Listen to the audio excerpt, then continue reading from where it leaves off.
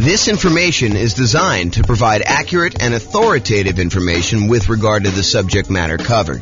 It is offered with the understanding that the presenters are not engaged in rendering legal, accounting, or other professional services. If legal advice or other expert advice is required, the services of a competent professional should be sought. Welcome to the Clearwater Real Estate Investing and Real Estate Financial Planning podcast. Learn all about investing in real estate in Clearwater, Florida, with a combination of real estate financial planning and modeling with numbers specific to Clearwater, plus syndicated, more generalized recordings of live and pre-recorded real estate investing classes, not all of them specific to Clearwater. Be sure to stay tuned after the podcast for a message from our sponsors. Well, good morning and welcome everyone. Today, we have an interesting class. Oh, by the way, I'm James Orr. Nothing quite like starting off the recording like that. I'm James Orr, and today we have an interesting class. It's an update class about a new announcement on the changes being made to FHA financing. And so this is sort of a review in some ways of how FHA loans, and specifically the mortgage insurance premium, their version of PMI, private mortgage insurance, on FHA loans work, and also that there are some changes that just went into effect. And so by the time you're watching this video, these should apply to you unless it's changed again since you've watched this video. And so we'll cover what those are. So let's just jump right into it. There's not that many slides. This should be a really short video, a really short class. So FHA mortgage insurance premium change, MIP change. So this was announced by the Department of Housing and Urban Development, HUD, on February 22nd, 2023. So they announced it just about a month ago. It's March 23rd, 2023 as of today. So February 22nd, 2023, this was announced by HUD, and it goes into effect. It applies to mortgages endorsed for this insurance by FHA on or after March 20th, 2023. And I have a typo here, so I'm going to just correct that now because otherwise I won't come back. Okay, so it's updated on, it goes into effect March 20th, 2023. So any loans you're getting at this point should then be covered. By the time you watch this video, it's going to be covered on there. So before I go into this, I want to just briefly cover what mortgage insurance is and why it exists. So in an ideal world, a lender making you a loan would like to see you put 20% down on a property. They want to be protected in case you default. So they say, hey, look, we really would prefer that you put 20% down. That way, if for some reason something happens to you and you're unable to make the payments on the loan, we can go ahead and foreclose after a reasonable period of time, and we could take possession back of the property, and then we could resell the property and ideally get all of our money back out after all expenses. So imagine, they go buy the property. Maybe there's a little bit of repairs that need to be done. Maybe they need to hold the property for a short period of time. Maybe you had some back payments. Maybe they have to pay a real estate agent a commission to help them list the property, and then a real estate agent a commission in order to help the buyer buy the property. And so by the time they're all done, they think that having a 20% cushion of equity based on the value that you're buying the property for is enough for them to likely not lose money. Is it possible for them to lose money even with 20% down? Sure. Is it likely that they'll make a profit with 20% down? Sure. Okay. But the idea is that the lender would really prefer it if you put 20% down. However, they've realized that not everyone has 20% down, and not everyone wants to put 20% down. And so they say, look, okay, you want to put, in this case, 3.5% down or something less than 20%. I'll tell you what we'll do. I'm willing to make you that loan. However, in order to protect me, I'd prefer it if you put 20% down, but in order to protect me in case you default, I want you to go to this third party, and I want that third party to guarantee, to ensure me that if for some reason you do not make the payments as agreed and I have to foreclose on the property and then I have to go and take possession of the property and then resell it, that I am not going to lose money on this deal. Okay. And the terms of that might be a little bit varied depending on who it is and how it's all structured. But the idea is that the insurance company, this third-party insurance company that you're paying, is insuring the lender in case you default because you're putting less than 20% down, and they feel they want that extra security in order to be willing to give you the loan. Okay? So With FHA is a loan program, and I don't this is like the layman's version. If you want the really technical version, go find someone else. But FHA is a government kind of backed program by the Department of Housing and Urban Development, where they will help lenders guarantee this loan by being the insurer of choice, right? They're the ones that are being the mortgage insurance premium. They're kind of collecting it. And if the lender then has a default, then the FHA with their mortgage insurance premium will come in and help do that. So what happens is you have a certain interest rate for the loan. And then in addition to that, you have this mortgage insurance premium. And what has changed is that mortgage insurance premium as of right now. So it used to be a certain number, and it varied depending on how much you put down. I'll show you the table here in a second. But now it is less. And I think the amount less it's 30 points, which we'll talk about what that means exactly. So the bottom line for you as a real estate investor who's thinking about buying a property using an FHA loan, and usually FHA loans are used by people who own or occupy properties. I'm not aware of any loan of any version of FHA where you cannot own or occupy the property. So this is really a strategy for house hackers, someone who's going to be buying a property, moving in, and then renting out part of the property. The most common version of that is you're going to go in, you're going to buy a duplex, you're going to live in one half of the unit, one half of the property, and your tenants are going to live in the other half. So duplex would be an example of you house hacking, but it could be a duplex or a triplex, 3 units, or a fourplex, which is 4 units, where you live in one of them and you rent out the other units. But it could also be you buy a single family home and you rent out rooms, as an example. That's another version of house hacking. So if you get roommates, you're house hacking. You could use an FHA loan to buy that property as an owner occupant. Usually it's 3.5%, as low as 3.5% down. You could put more down, which we'll see here in a second. And then you'll be able to get this loan and buy the property and then house hack. The other version where investors use FHA is for nomads. And nomads are a real estate investing strategy where you buy a property as an owner occupant. You move into the property. It's a requirement of you getting an owner occupant loan, which allows lower down payments and improved interest rates, lower interest rates. So those are 2 advantages of getting owner occupant financing. So you get an owner occupant loan. You have to move into the property. If you don't, it's loan fraud. So you got to move into the property, but you move in, you live there for a year. The year is a requirement of the lender.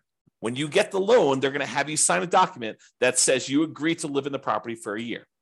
So if they change that policy, if they ever come and they say, hey, you now need to sign a document that says you'll live in the property for 2 years or 5 years or whatever, then we will start teaching the strategy is you move into the property, you live there for 2 years or 5 years or whatever the strategy is. We are complying with all the terms of the loan. If I'm not being clear about that. Okay. So you're getting this loan as an owner occupant, you're moving into the property, you're living there for a year. At the end of the year, whatever your agreement with the lender says, in this case, a year, at the end of the year, you're going to then go buy another property, again, probably as an owner occupant with an owner occupant loan, low down, nothing down type of loan where you're getting really good interest rate. And you're going to convert the previous property to a rental. You're going to put a tenant in the property. In some cases, it might be a tenant buyer if you're going to get sophisticated and do like a lease option.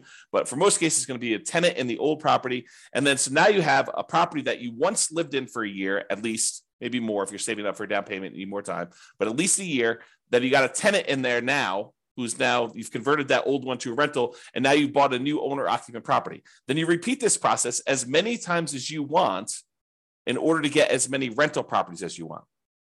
So if you're doing 5% down loan and you had 20% that you could have put down on a single property, by doing this strategy, you can acquire 4 rentals instead of just that one rental. So instead of putting 20% down and buying 1 rental property, you now could use 5% down, buy the first one, live there for a year, put 5% down in the second one, live there for a year, put 5% down in the third one, live there for a year, put 5% down in the fourth one, live there for a year. And now you've got 4 rental properties, 4 large assets with good owner occupant financing, probably a PMI on most of them. But we'll talk about what that means in another class. But basically, you'll be able to acquire rentals with less down payment. Okay. So now that I've kind of described what this mortgage insurance is, how it works, who it's usually for, house hackers and nomads. It's not usually for non-owner occupants because you can't get these FHA loans in order to go buy an investment property. But the FHA loan is usually good for It's one of the really good loans for buying duplexes, triplexes, and fourplexes with a low down as long as you're moving into the property. You can also buy single family homes, but it's exceptionally good for buying these duplexes, triplexes, fourplexes with as little as 3.5% down. So I describe your effective interest rate, I'm using that in quotes, as the interest rate for your mortgage plus whatever the kind of like premium is for your private mortgage insurance, or in the case of FHA, they call it mortgage insurance premium. So when you add those two together, I kind of call that your effective interest rate, because it is sort of the interest rate you're getting on the regular loan, plus it's the interest rate you're paying on this mortgage insurance premium, which gives you an idea of like what the overall rate was. So your effective interest rate with FHA, with this change that they just put into effect, will likely be slightly lower than it was. So this can improve your cash flow slightly. If you were going to buy a property before this change, your cash flow would be a little bit less. But now that the change where they've lowered the mortgage insurance premium, your effective interest rate will now be lower. And so your cash flow will be slightly greater. It'll improve your cash flow. For example, on a $500,000 property that you plan to put 3.5% down on, it might improve your cash flow by about $90 per month. That's not insignificant. That's a pretty good improvement in cash flow. And so that's what this change is. Okay. So now that I've covered it, let's go over the little summary sheet that they gave us. And I believe this is from HUD, Housing and Urban Development, and it kind of goes in. So I'm just going to read through it and kind of make some comments on it. So this is the annual mortgage insurance premium, MIP, and it applies to all mortgages except they've got two cases: streamlined refinance and simple refinance mortgages used to refinance a previous FHA endorsed mortgage on or before May 31st, 2009. So apparently it doesn't apply to those. So if you have that, or you think you have that, talk to your lender and try to find out if that applies to you. I don't even know what that means. Again, I'm a layman, but I'll try to help you as best I can. But that's what I would ask your lender if that applies to you. For most of you getting a new loan, it does not apply to you. And the second one is, and this might apply to people who live in Hawaii, Hawaiian Homelands Section 247. Again, I don't know what that is. I'm not an expert at that, but Hawaiian Homeland Section 247 does not require annual mortgage insurance premium. So apparently this doesn't apply. So you don't even need to worry about it. It's better for you anyway. Okay. So those are the things that it doesn't apply to. Now let's go over what the things are. So they break this down into mortgage terms more than 15 years, for example, a 30-year loan, or mortgage terms of less than or equal to 15 years. And that's the second group. Let's go over the ones for more than 15 years first, the 30-year loan programs, which I think is going to be the more common one that you will use as a real estate investor. There are some exceptional circumstances where you may choose to do a 15-year loan, but I think for the overwhelming majority of real estate investors, they're going to choose a 30-year loan, something more than 15 years, definitely. Okay. So now they've broken down the ones that are more than 15 years. They have two different criteria. One where the base loan amount is less than a certain number, and one where it's greater than that same number. And the number is $726,200. So FHA loan limits vary over time. And they may set these new thresholds as property values increase and they get their approval to do so. They may bump up the kind of loan limits on these loans over time. But if you're getting a loan and it's over this amount, then certain criteria apply. If you're getting a loan and it's, did I say under? So there's certain loans that are under this amount, certain criteria apply. Certain loans that are greater than that amount, certain loan criteria apply. And again, this is not intended for you to like memorize this and use it. Go talk to your lender. They will know these regulations. They will assist you. Okay. And they may change over time, right? It's like, this is an example of it changing. And this is an example of me doing a video to help you understand what the changes are. But again, go talk to your lender to get the actual details. All right. So I'm going to focus in on the ones that are less than that number, $726,200. There's three options they give you for those situations. One where you're borrowing more than 95% loan to value. So if you're putting 3.5% down, which is the lowest amount you put down for FHA, unless you're getting down payment assistance, which I'm not getting into. But if you're doing an FHA loan with 3.5% down, that's greater than 95% loan to value. That's one of the categories. There's another category where it's between 90% and less than 95. So you're putting more than 5% down, but less than 10% down. And then there's another category where if you're putting more than 10% down, the criteria is there. So let's talk about the one where you're putting like 3.5% down, because I think that's going to be the most common one. And then I'll cover the other ones just so that you know. So in the case where you're putting less than 5% down, for example, 3.5%, the new mortgage insurance premium, BPS, basis points, is 55. Previously, it was 85. So it improved by 30. And I think all the improvements are 30. Okay. And it lasts for the entire life of the loan. One of the downsides of FHA loans is that the mortgage insurance premium lasts for the full 30 years on most of the loan programs. There are some exceptions, which we'll talk about here, but it really applies for the entire 30 years. So in order to get rid of PMI, mortgage insurance premium, on an FHA loan, you need to either pay off the loan, sell the loan, or refinance into a different loan product altogether. Those are the three ways to get rid of MIP on an FHA loan. Okay. On a conventional loan, one of the advantages of doing those is that the mortgage insurance premium on a lot of those loan programs goes away once you get below like 80% loan to value or 78% loan to value, depending on the lender program and everything like that. So in a lot of ways, conventional can be better, but you can't do duplexes, triplexes, and fourplexes as of right now with a conventional loan with low down payment. But FHA you can. So there's pros and cons to all these loan programs. It's not like one is universally always better. Okay. So if you're putting less than 5% down, for example, 3.5% down, the new mortgage insurance premium is going to be 55 basis points. Okay. Which, if I understand correctly, and I have to go do the math, is 0.55% of the loan per year. 0.55% of the loan per year. So about a little bit more than 0.5% on the loan per year. And it used to be 0.85, and that lasts for the entire term of the loan, the 30-year term of the loan, okay? If you put more than 5% down, but less than 10% down, then it's 50 basis points instead of 55. So you get a slightly lower mortgage insurance premium if you put more than 5% down and less than 10%. You remember in our class, we talked about how to improve cash flow. One of the things we discuss is, hey, look, if you put more down, you can actually improve your mortgage insurance premium. And if you put enough down to get above 20% down, you can get rid of it entirely. Okay. And not necessarily with FHA loans, but with other loans. Okay. You don't have to do any PMI at all in those cases. But here with FHA, if you actually put 5% down, you get a little break in insurance premium. It's about, what is that? About 10% of the premium less. You went from 55 to 50. And we're using really rough math. Okay. So before that used to be 80. Now with the new change, it's only 50 if you put between 5 and 10% down. And that still lasts for the entire duration of the loan.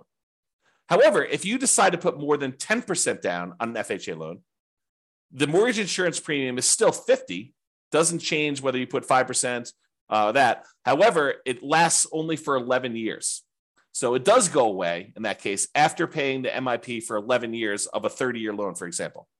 So that's still a long time, but it doesn't last forever anymore if you started with more than 10% down on your FHA loan. All right. Now, on the cases where your loan is greater than $726,200, there are 3 cases for that as well, the same ones as before. Either you put more than 10% down, you put somewhere between 5 and 10% down, and you put less than 5% down. Okay. And those are higher mortgage insurance premium. Where before, when you put 3.5% down, it was a 55 basis point, kind of like mortgage insurance premium. When you have that higher loan amount and you put less than 5% down, it's 75. So 20 basis points higher. And it used to be 105 before this change. Again, that lasts for the entire mortgage term. So you kind of get a feel for that. Then just similarly to what we did before, where if you're putting somewhere between 5% and 10% down, or greater than 10% down, in both those cases, it's a little bit less than the one where you put less than 5%.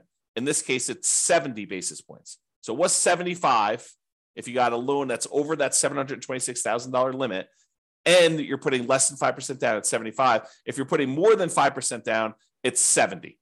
And that used to be 100. And similarly to before, the one where you put more than 10%, that only lasts for 11 years. But if you put less than 10% down, it lasts for the duration of the loan. Okay. Now, I kind of covered the one for 30-year loan. I'm not going to cover in detail the ones for less than that time period, just because it seems like going through a lot of effort to do that. If you need to know those numbers, you can look them up. But I will tell you, if you're doing like a less than $726,000 loan and you're putting less than 10% down, the basis points is 40 for that one, and it lasts the life of the loan. So that's probably the most common of those. You do a 15-year loan for FHA with like 3.5% down, if you could do those. And that's 40 basis points, where for the one that you're doing a 30-year loan, it's 55. Okay. And that, again, that's down from being 70 before. Now it's 40. Right. But if you want to go look at all these, you can go look that up. If you're think about doing a 15%, a 15-year loan or something for FHA, go talk to your lender. They'll give you this sheet showing you what the breakdown is for these, or talk to them about, what's optimal for you to kind of improve your cash flow to make it the most you can. All right. So that's all I got for you. In conclusion, with the new FHA mortgage insurance premiums, getting an FHA loan, especially for nomads and house hackers, should have slightly improved cash flow. Got to put a little TM on this puppy. Okay. For nomads and house hackers, they should have slightly improved cash flow. Changes should be in effect by the time you watch this video.